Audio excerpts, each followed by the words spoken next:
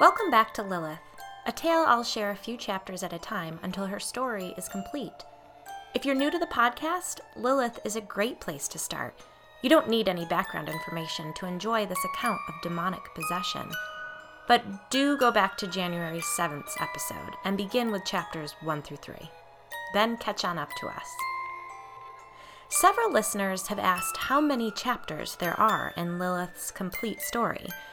And the answer is, I don't know yet. Her story had so much more to it than I realized. When we began, I estimated 13 chapters total, but here we are on chapter 17. Her tale continues to unfold. Surely it'll have to end at some point. And for now, all I can say is that the wallpaper came down last week. This week, we meet the ghost hunters. Here we go.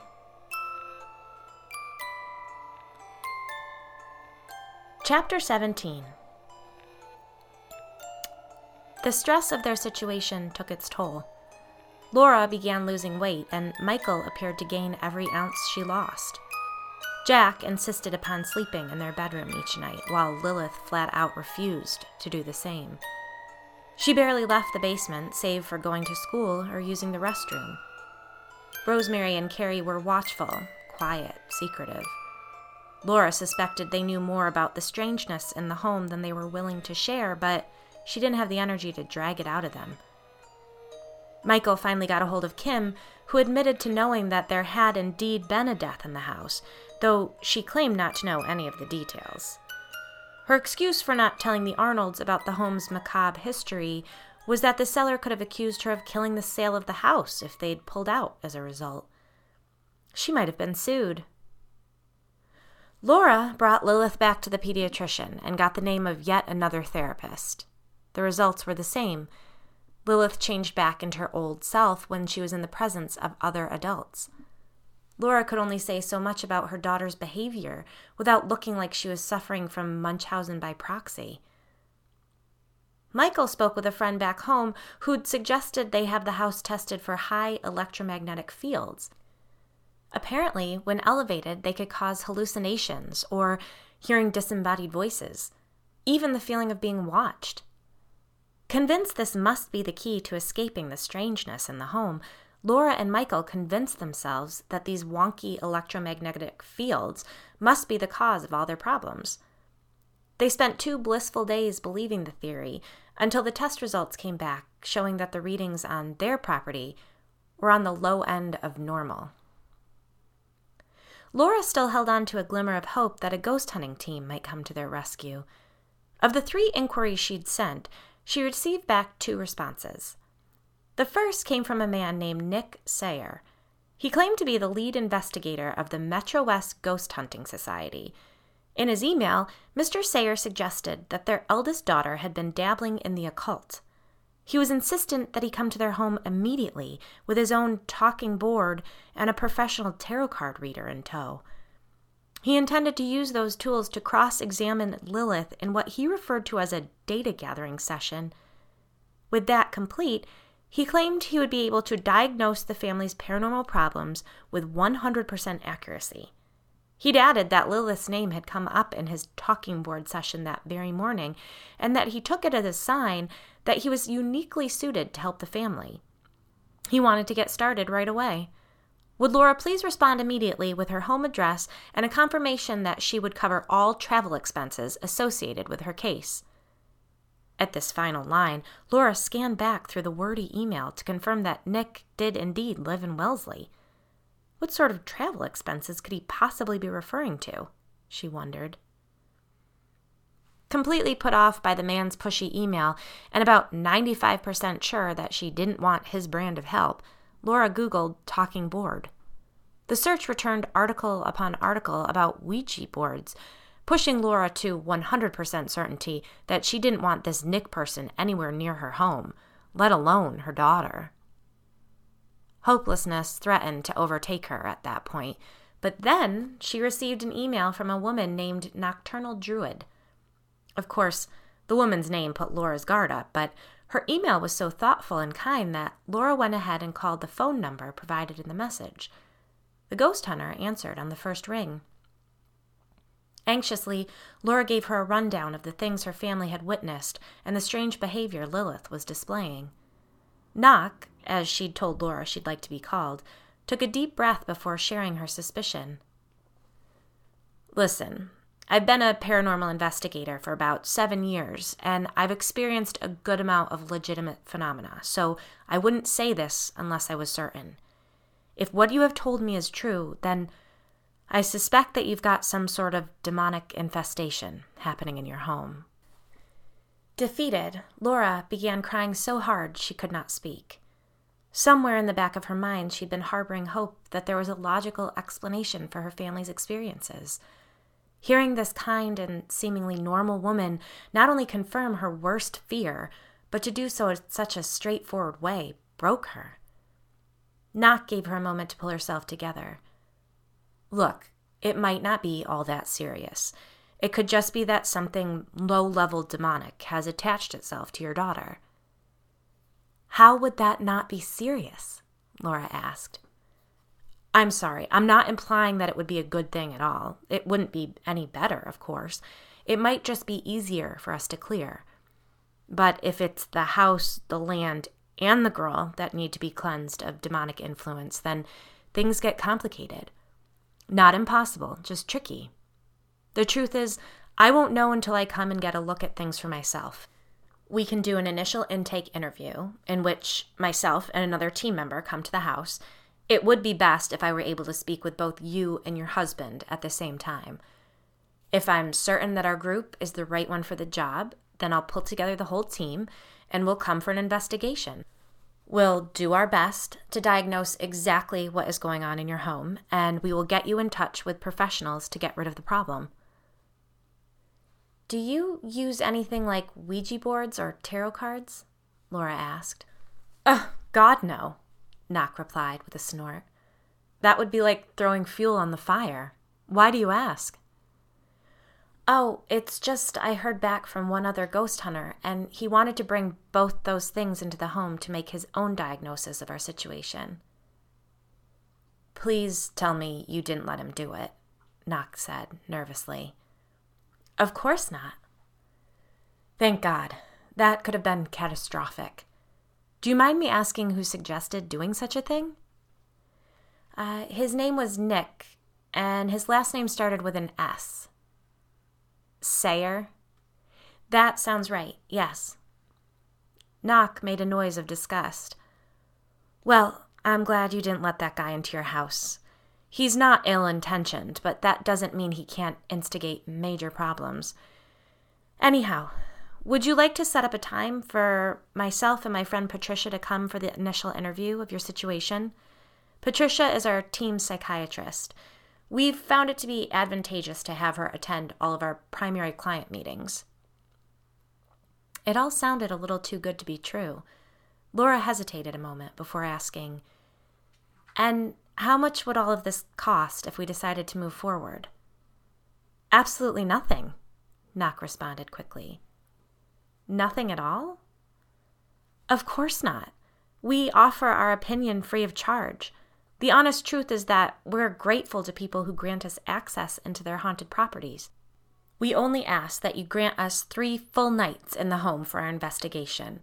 1 with the family there, the other 2 with the family off the property.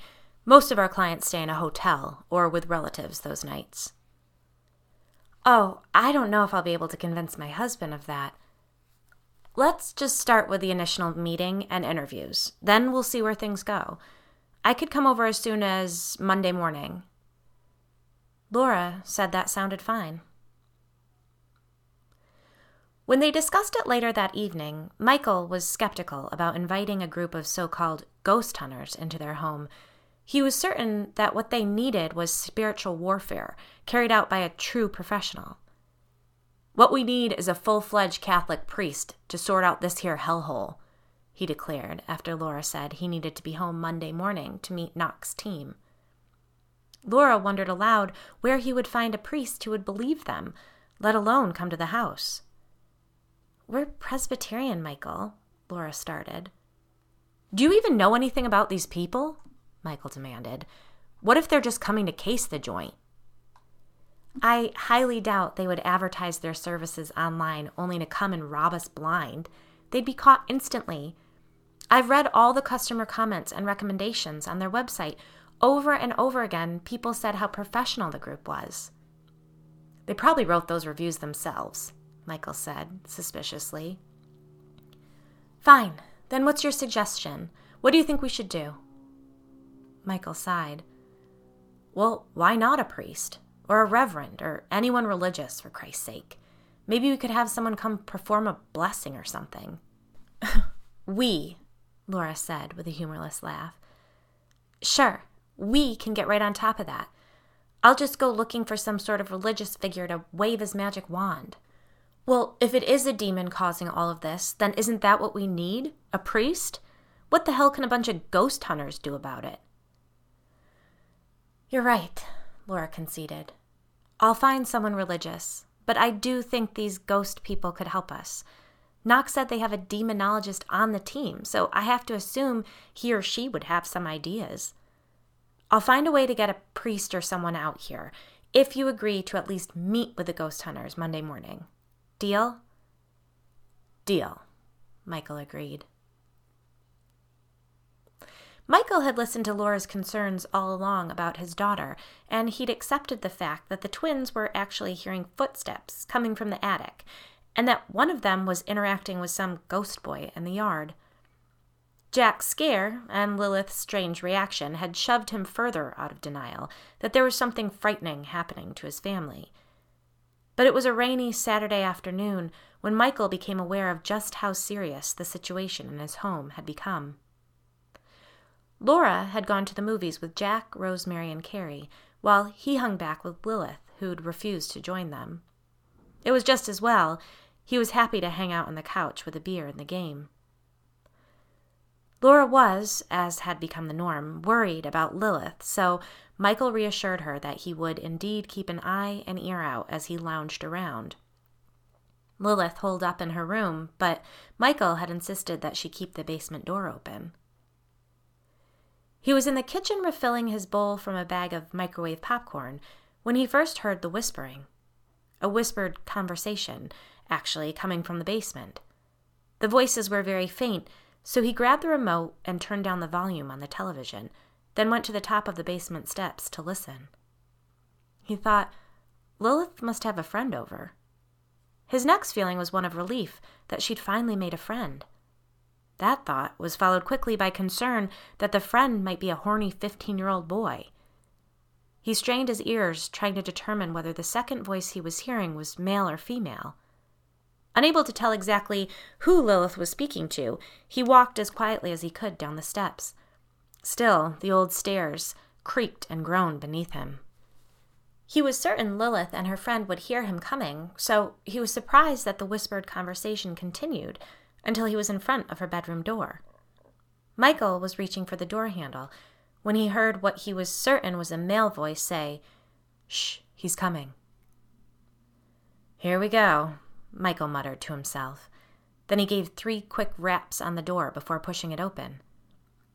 Lilith was sitting at her desk with her back to the door. Her lava lamp offered the only light in the room. She turned around slowly, calmly, to look at him. Michael flipped the light switch on the wall next to the door. The overhead light illuminated the dreary space. A quick glance around the room proved his daughter was alone. "Who were you speaking to?" he asked, trying to keep his voice steady.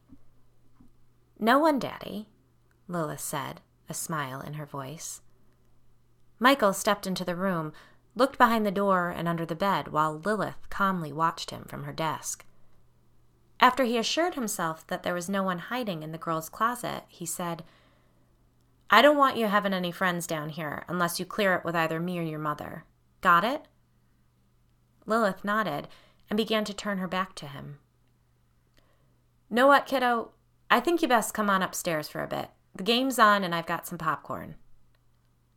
She began to protest, but Michael made it clear that the idea wasn't up for discussion. When Laura and the younger kids got back home, she found Lilith and Michael sitting at opposite ends of the couch. He stood up and nodded for her to head up to their bedroom to talk. Once they'd closed the bedroom door, he told her, "We gotta find a priest or something ASAP, and call that ghost hunting group. Get them over here as soon as possible."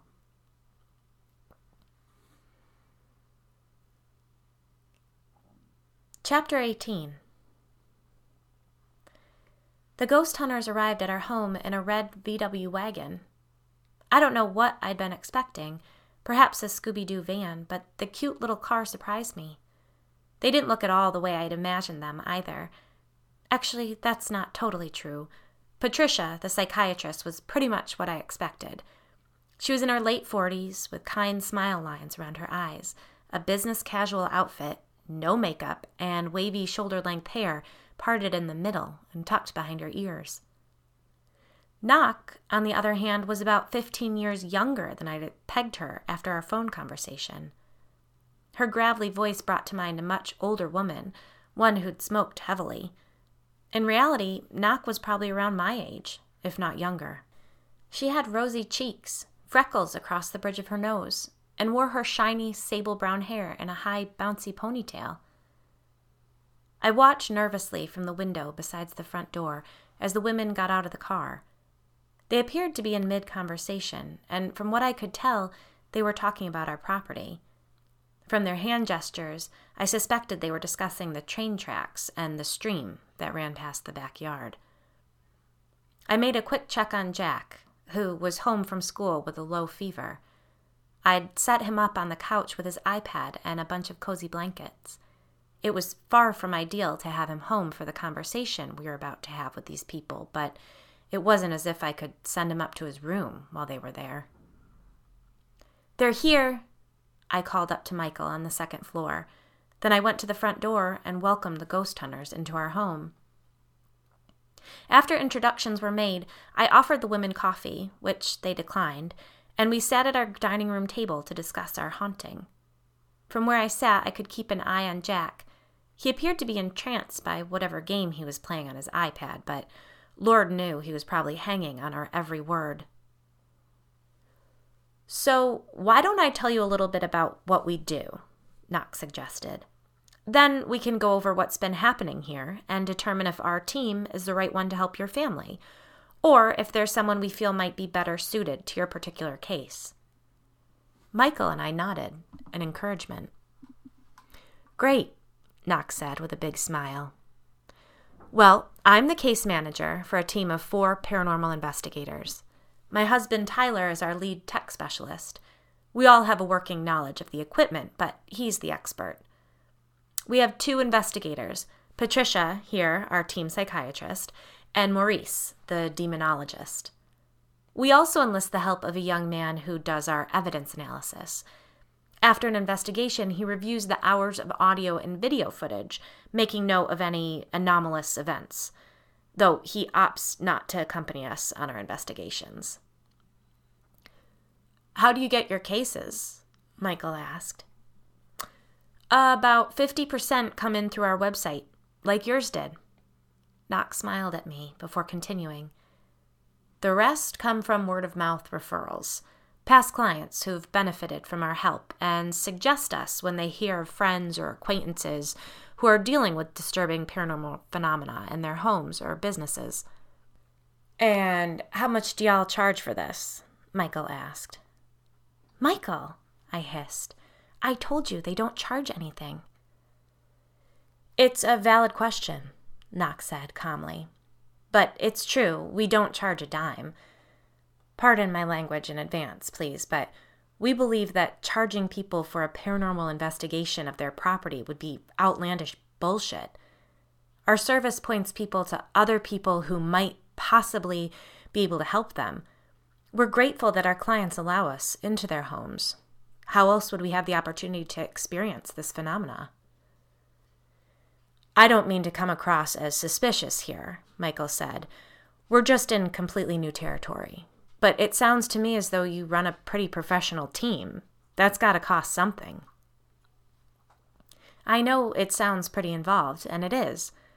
But over the years, our team has learned to schedule investigations around our other obligations so that our daytime professions aren't affected.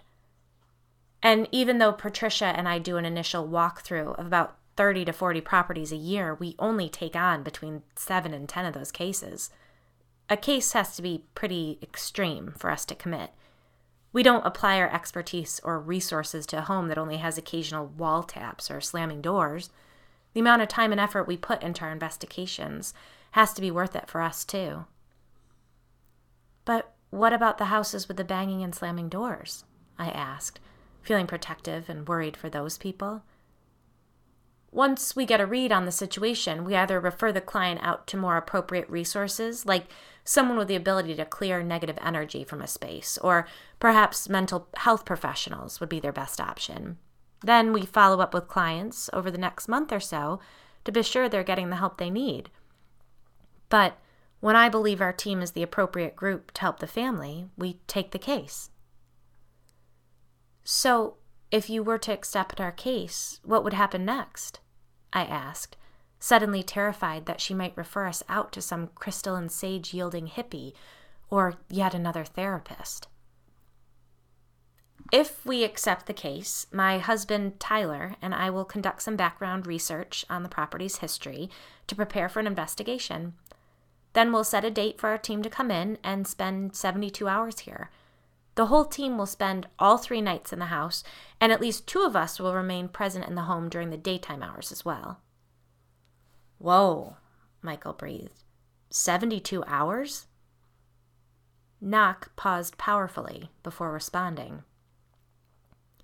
We won't shortchange the family or ourselves in gathering the information we need to determine exactly how to rid a home of negative paranormal activity. What happens after the investigation is over?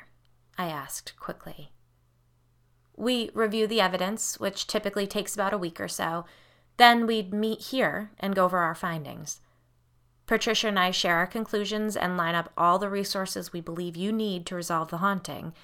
We'd stay in close touch over the next few months to be sure that you felt that everything was handled to the best of everyone's ability. This sounds too good to be true, I sighed. Patricia spoke for the first time. From what Knock has told me so far, it sounds like your family has been under an incredible amount of strain since you moved into this house. Michael and I agreed that what she said was true. We told them about the fire in the house, the strange occurrences reported by the contractor, my seeing the boy jump in front of the train, and the voice I'd heard behind me in the basement. Knock began taking notes when I shared what we'd learned about the boy, Jason, who lived and died in the house. You believe his spirit has been interacting with one of your younger daughters? Yes, I replied nervously. I know how outrageous that sounds, but I think she's been talking to his ghost. And you think Lilith is staying in what was his bedroom? Patricia clarified. I explained the drawings I'd found beneath her wallpaper and showed them the photos I'd taken of the walls before painting over the satanic symbols. You see these ones? I asked, zooming in on the grouping of symbols that we'd found when we tore down the wallpaper on the wall behind Lilith's desk. Knox squinted at the image of 4 inverted crosses arranged to form a sort of box around a pentagram. I hadn't even really paid attention much to those symbols when we'd been dealing with the issue and painting the walls because I just wanted them covered up and gone. But then I caught a glimpse of the same exact image drawn on the back of one of Lilith's notebooks. She left her science notebook on the kitchen counter, and I recognized her scribbled drawing on the back as this exact same image, I said shakily. Is there any way she could have seen the image before you covered it up? No, Michael said with certainty. We did that wall in one morning. The kids weren't even home before it was painted over. Could she have seen the image on your phone? Patricia asked me. I shook my head. I mean, it's possible, but no, I really don't think that she did. So, you believe she came across these symbols elsewhere? Knock began making another note. I said, not just in her notebook. I saw a page on her desk covered in them a couple days ago, and then I was putting clothing away in her closet, and, well, it'll be easiest to just show you. We brought the women down to the basement, and I showed them the inside of my daughter's closet. Knock let out a low whistle. Wow, guys, this is really something. She's covered the entire space, Patricia breathed. Now, you mentioned in your email that you sought medical help for your daughter. Is that correct? Can you tell me what her doctor said about her state of mind? I went over the meetings with the pediatrician, the school counselor, the 2 therapists, and a recent meeting with an adolescent psychiatrist, which had resulted in a prescription for antidepressants for Lilith. Knock turned on the flashlight on her cell phone and moved it over the walls. You did a great job covering up those symbols, she said. I can't find a trace of them, so your daughter definitely didn't see them through the paint. When exactly did you find these? Patricia asked, referring to the symbols covering Lilith's closet walls. Saturday afternoon, I said. So that's when I found a reverend to come to the house. He was a Congregationalist, Michael added. And Lilith was incredibly difficult when he was here, I added, suddenly finding myself fighting back tears. She swore pretty good at the man and then stormed out of the house, Michael said. Laura followed after her. The Reverend really was a nice guy. He seemed to chalk the whole situation up to teenage rebellion. He offered to bless the house for us, so I led him upstairs to Jack's room. You know, where the thing happened with the shadow on the ceiling. I haven't told them about that yet, I interrupted. Well, one thing at a time, Michael said. Anyhow, he began to pray and fling around holy water, and damned if we didn't both feel the entire house tremor. The 4 of us stood in Lilith's room. I could tell that Knock and Patricia were trying to process all they'd been told. We could show you Jack's room next, I offered, and I can explain how he said the shadow climbed up the wall and then across the ceiling to hover over his bed. Patricia and Knock exchanged a look. You know what? If you don't mind, just walk us through the rest of the house and point out any place where something paranormal has occurred, Knock suggested. I nodded, then started to turn to walk out the door, but stopped and looked right at Knock. Are you going to take our case? I asked. Bet your ass, she said. Michael snorted. Atta girl.